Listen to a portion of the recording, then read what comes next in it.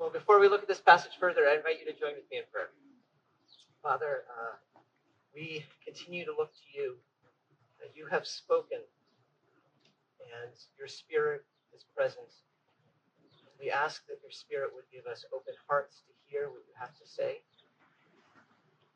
We ask that you would help me to speak faithfully and clearly, so that we, your people, might more and more become the beautiful church you have called us to be. We pray this in Jesus' name. Amen. So this last week I was listening to a talk given by a man by the name of Brian Stevenson. Perhaps some of you are familiar with him. He is the founder of Equal Justice Initiative, an organization devoted to representing those who cannot represent themselves and trying to diminish the unjust imprisonment of people. And he also is made famous by both the book and the movie Just Mercy, so you might have been familiar with that. But anyway, he said something that stuck with me. He said, where hopelessness persists, injustice prevails.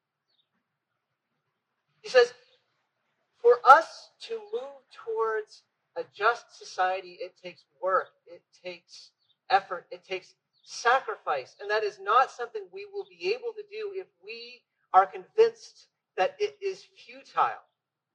Where hopelessness persists, injustice prevails. And that strikes me as right. And it strikes me also as significant given our present context, because hope kind of seems hard to find. You know, we talk oftentimes about kind of like there are some optimists and there's some pessimists, and as I understand the distinction, optimists are those who look at the world and are hopeful that it's going to get better. And pessimists are those who look at the world and believe it's likely to get worse. And in our context, I think it's hard to see many people who are speaking or thinking optimistically in this moment, right? It's even as people are protesting, even as people are calling for change, at least when I see people talking, there is this sense, even with that, of a kind of despair, of a question of, are things ever going to get better in our country? And we can understand why there's that question, because what we are talking about, what we are struggling together as a nation is more than just one horrific incident involving George Floyd and police brutality. We're talking about issues that have gone on for centuries. Issues that are deeply complex in the very system of society. Issues that are deep even when it comes to the very human heart. And so it's easy to understand why there is a sense of futility, that things will not get any better. But where hopelessness persists, injustice prevails. But here's the thing about optimism and pessimism. They actually both share one thing in common. Optimism, of course, looks at the world and expects things to get better. Pessimism looks at the world and expects things to get worse. But both of them, what they have in common is that they're just looking at the world. And there is a different way of doing this. The Christian vision does look at the world and sees and grieves, but it also listens. It listens to the promises of God. And because we are called to walk not by sight of what we see, but by faith in what we hear and the promises that God has expressed, we have the capacity for hope in a way that the world does not. And where there is hope, there is the hope of justice. Now, we have been looking at Isaiah since September, and this is our very last Sunday looking at it together. And at the very heart of Isaiah is a promise. God is promising that he is going to make things right, not just for Israel, but he is going to make things right for the world.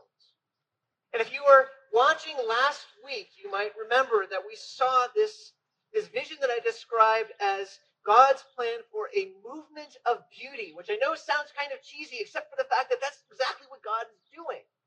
How in this world of darkness, we see God shining his face, his light upon his people. And as they come to experience his love and know who he is, they are changed. They are transformed. His people are made beautiful.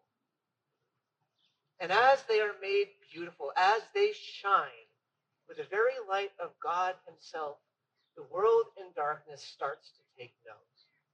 And people draw near, and they join, and they bring their gifts, their their talents, their treasures, and as they come in, they make the people of God more and more beautiful, drawing more and more people in until the world is filled with the knowledge of God. This is the promise that we have seen in Isaiah that comes to a head in the very last week, and it continues in our passage this morning. This morning is just a continuation of chapter 61, where in 62 and 63, God, I think, recognizes just how unlikely this feels.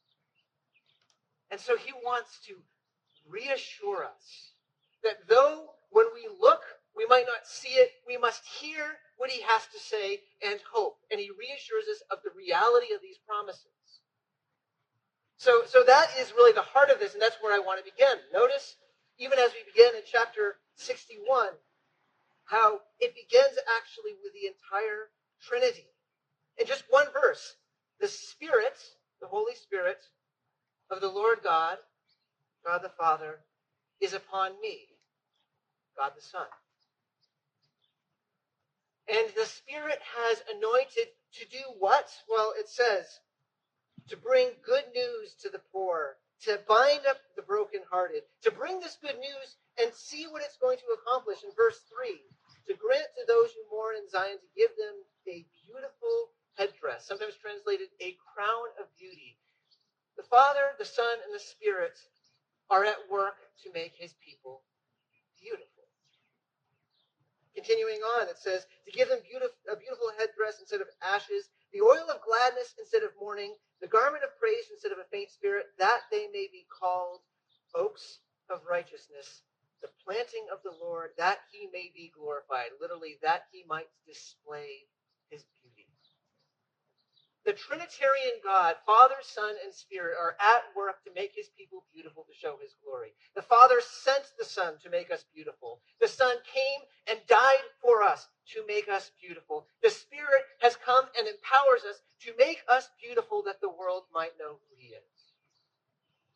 Continuing on, we see God saying in verse 8, how I will make an everlasting covenant. A covenant is a contract, a binding promise. God is saying, I will bind myself, and not just briefly, it is an eternal and everlasting covenant. To do what? Their offspring will be known among the nations, their descendants in the midst of the peoples. All who see them shall acknowledge them, that they are an offspring the Lord has blessed. The whole world will see that God has blessed them and made them beautiful. And in case we are missing this, notice how God speaks of things in the beginning of chapter 62 verse 1. For Zion's sake, this is God speaking, I will not keep silence. For Jerusalem's sake, I will not be quiet until her righteousness goes forth as brightness and her salvation as a burning torch. Do you hear? That's God saying, I am not going to rest. I am not going to be distracted. I'm not going to stop speaking and striving until my people are beautiful and the world sees my glory. In other words, God is saying, I am all in. I am thoroughly, passionately, deeply committed to this movement of beauty. And here's what this means. This means that you and I don't need to wonder. We don't need to wonder whether or not there will come a day when racism comes to an end. We don't need to wonder whether there will come a day where the vulnerable will be able to be confident and secure, where everyone, no matter who they are or where they come from, can look at their lives and say, I have enough. Where people, whatever their tongue, whatever their culture, whatever the color of their skin, will be able to be unified with each other with mutual love and respect and sharing of power. We do not need to wonder whether or not that day will come. We know it will. Because God is all in, and he has promised that. And he has promised that he will do this through us. Through us, his church, and countless other churches throughout the world. That is extraordinary. That is hard to believe, but it is what he says. how does that affect you? Let me tell you, I first really came to understand, I think, what this passage was saying a little more than a year ago. And I was blown away. There was a sense in my heart that kind of cried out and said, this is what I want to give my life to being part of this work of making God's church beautiful that the world might be changed. Because here's the thing, when God says this is going to happen, it is not to make us think, okay, we can now just do nothing. God's going to do it. We can just kind of sit and watch and enjoy. No, when God is doing this, he's saying, this is my plan of salvation. And now you know that what work you might do has hope. It will not be in vain. So work that salvation out. Even as I am making you beautiful, you should pursue becoming a beautiful people so that the world might be changed. And we see that actually here in this passage. Even as God says, here is my commitment, here is what I am going to do, he also speaks of how we will be different, how we can participate in seeking to become a beautiful people for the good of the world. And so in our remaining time, not just in this sermon, but in this entire almost year-long series looking at Isaiah, I want to consider with you what this passage tells us about some of the ways that we can pursue becoming a beautiful church. So 3 things I want to highlight from this passage. First of all, a church that is becoming beautiful is a church that is dissatisfied. That might seem like a strange place to start, but it's where our passage starts. Again, if you think about how it begins, the Spirit of the Lord is upon me, because the Lord has anointed me to bring good news to the poor, to the brokenhearted, to those who mourn. Now, these are not talking about vastly different people. It's all speaking of the same people in different ways. And specifically, it's speaking of the same people we saw a few weeks ago, the people who were lamenting. Do you remember this verse where they're saying, we have sinned and our iniquities carry us away? There was this groaning, this awareness that because of our own sin, we have destroyed ourselves. We have destroyed this world around us, and we can't do anything to fix it. That is what's being spoken of here as the people who mourn, the people who are poor in spirit.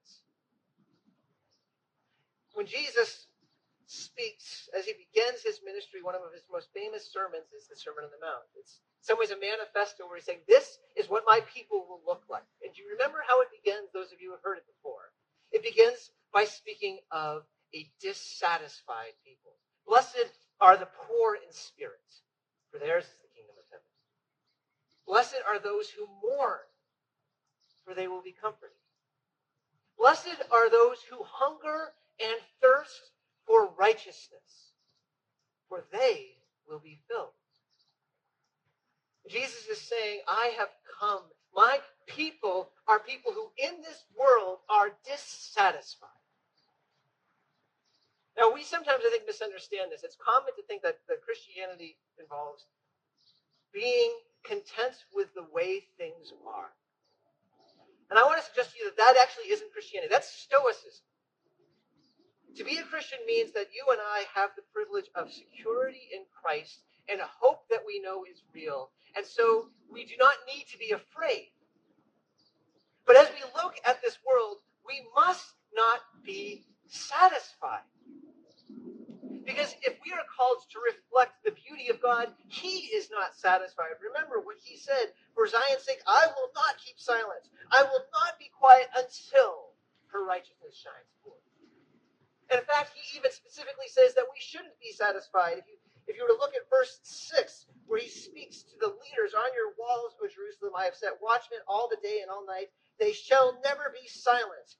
You who put the Lord in remembrance, take no rest and give him no rest until he establishes Jerusalem and makes it a praise in the earth.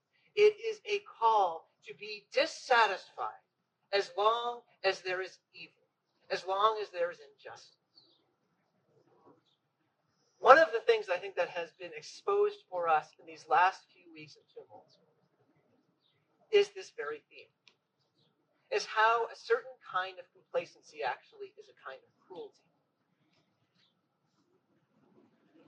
What does it say if we can around us and be generally okay with how things are because things are fine for us.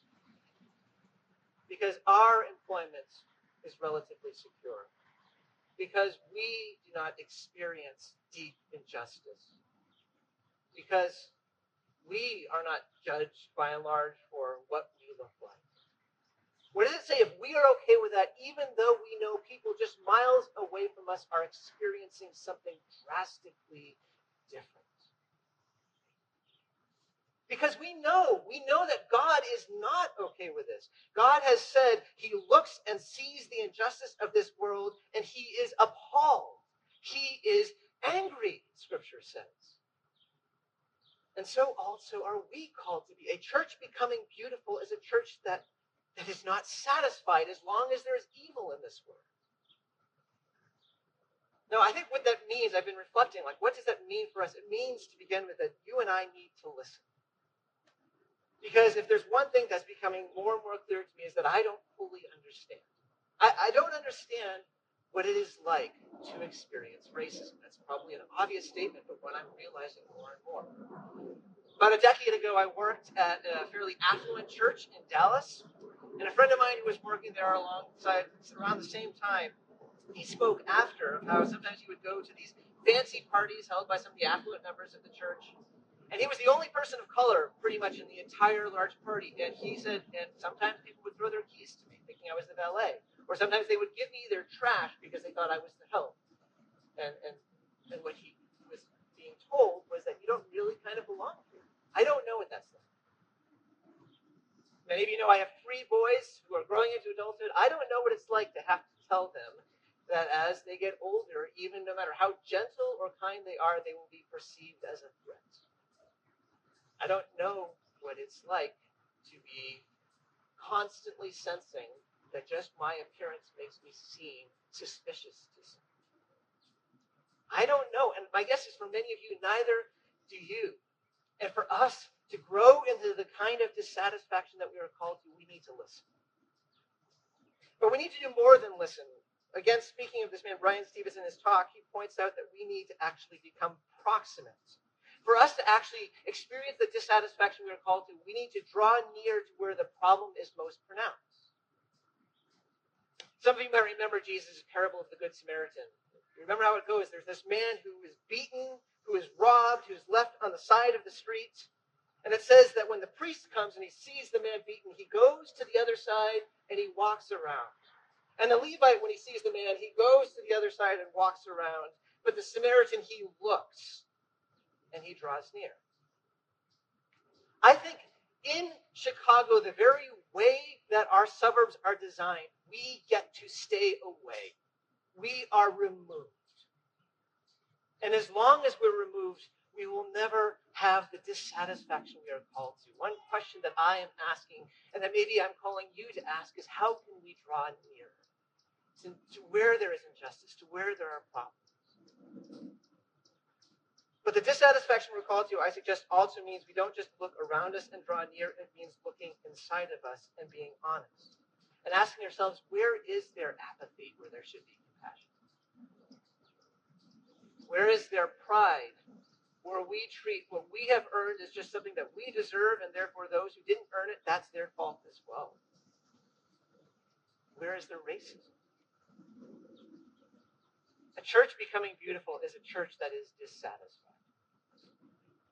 Secondly, in our passage, we see a church becoming beautiful is a church that rebuilds. Verse 4, you notice, as the Spirit comes and as he preaches good news, notice what happens as a result. It says, they shall build up the ancient ruins. They shall raise up the former devastations. They shall repair the ruined cities, the devastations of many generations.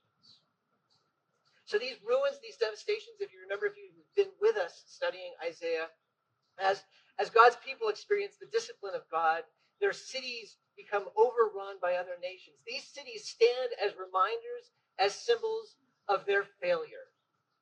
The ruins are the consequences of sin. They are the chaos that is brought about. And God says, as I preach this good news, as I shine my love upon you, as I make you beautiful, you will rebuild. Now, been struck by as I've been looking at this language of rebuilding is he's not primarily talking actually about bricks and mortar when he's talking about rebuilding the consequences of your failure. In fact, in chapter 58, it very explicitly tells us what rebuilding looks like.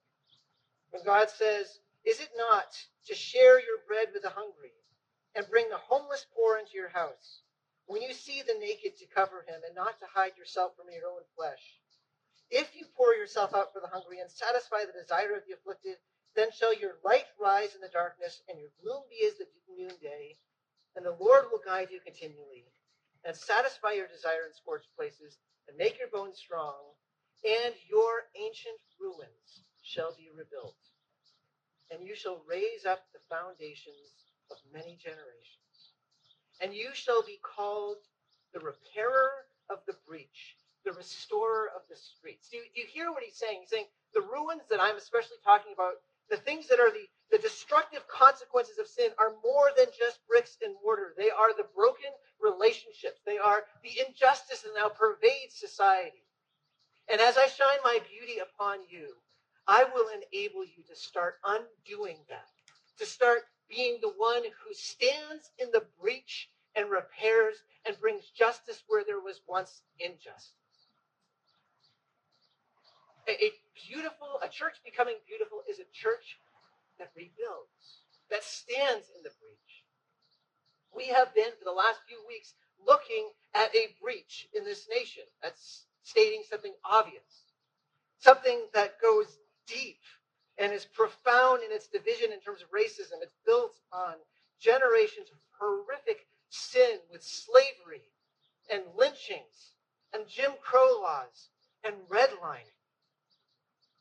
And this is not something that a quick fix will change. It involves deep processes of truth and reconciliation.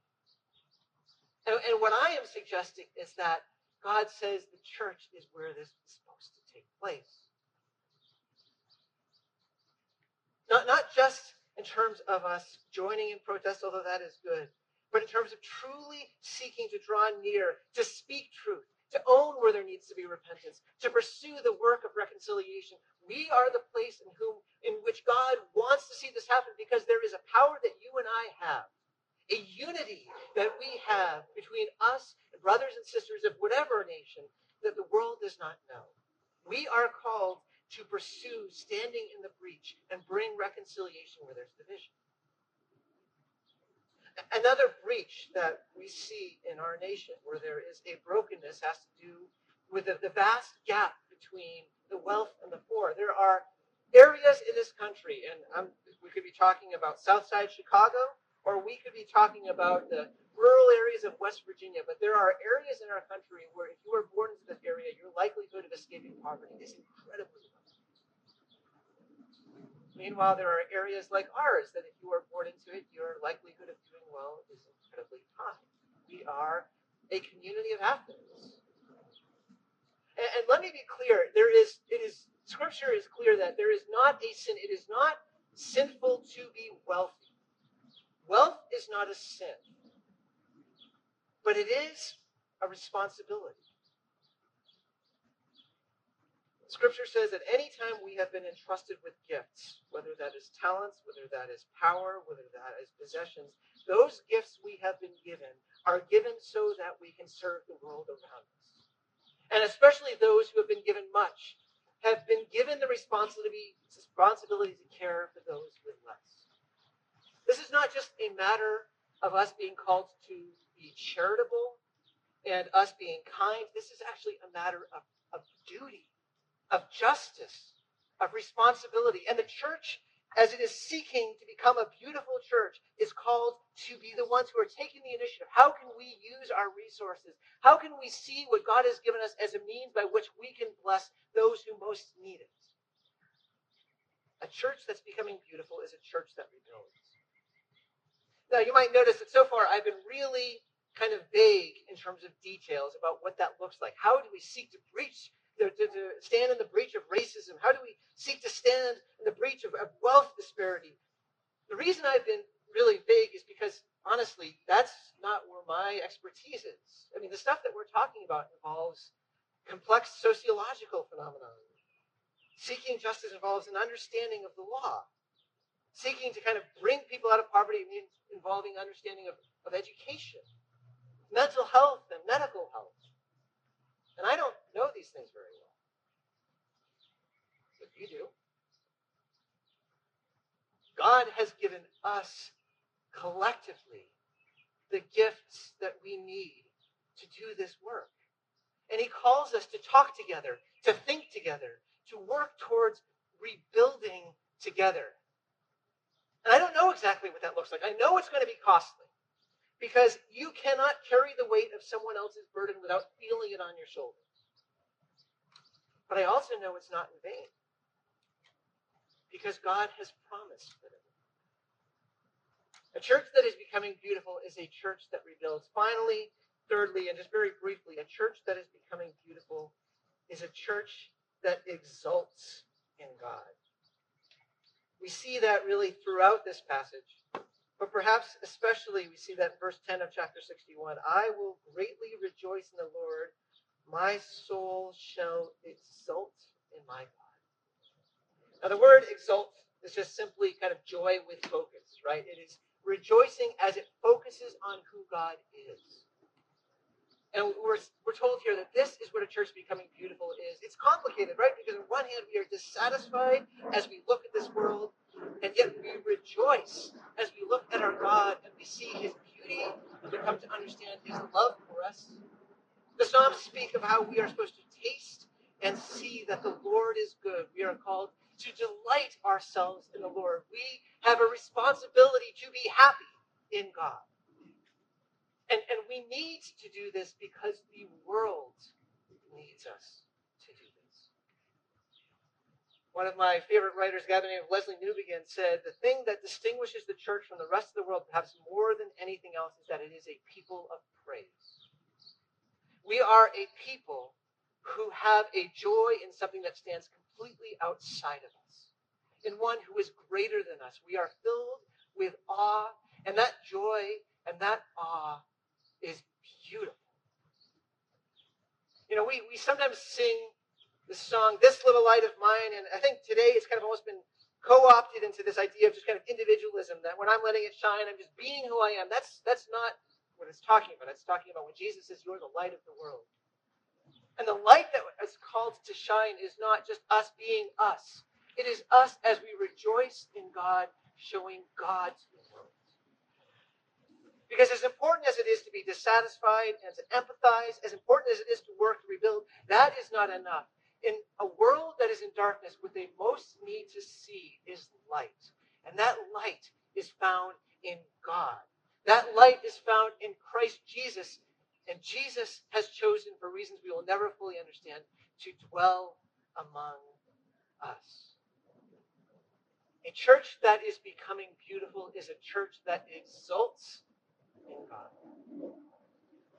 You know, one of the things that really sets apart this season from, say, like 1968, where sometimes people are comparing that to now, is that we are in the age of iPhones, right? So there's all sorts of photography and videos that are being taken, and probably many of you have seen images upon images, many of which are horrific, of whether we're talking about police brutality or whether we're talking about rioting and violence. It's overwhelming, but they're not just negative images.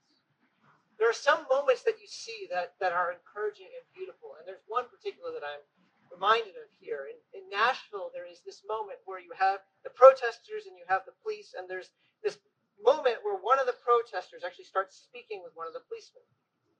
And they discover as they're talking that what they have in common is that they are both followers of Christ.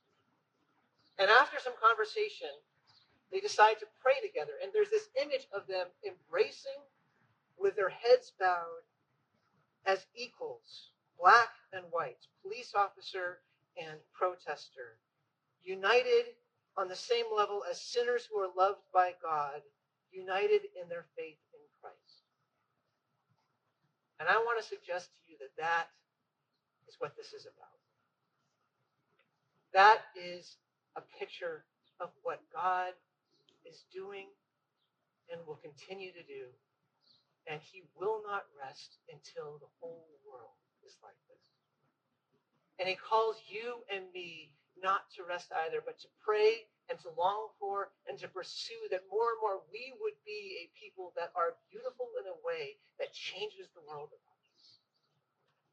So I invite you just to take a moment even right now as we respond to God's word, to respond in prayer, maybe even in confession where we recognize our own failings, and then I'll lead us in prayer in just a moment. Would you please join with me in a moment of silence?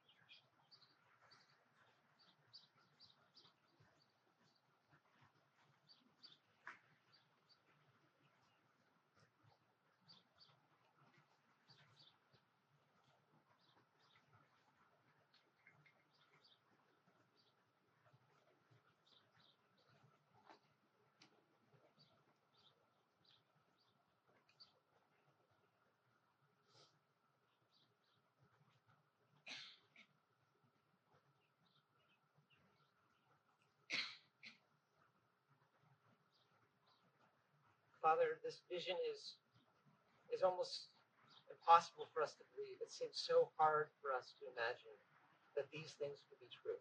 We look at this world and it is easy for us to despair, and yet your promises are real and they are certain.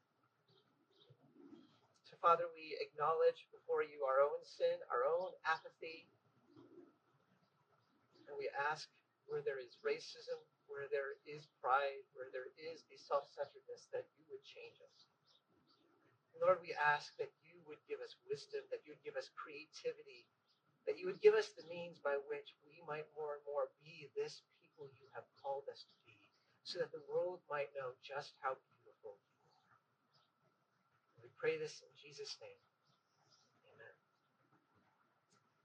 Hear the good news of the gospel, the words that Jesus preached as he began his ministry from quoting Isaiah, Luke chapter 4. Jesus said, "The Spirit of the Lord is upon me, because he has anointed me to proclaim good news to the poor.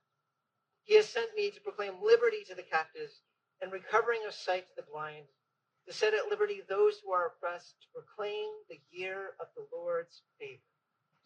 Brothers and sisters, take heart, for in Christ we are God's liberated and forgiven people.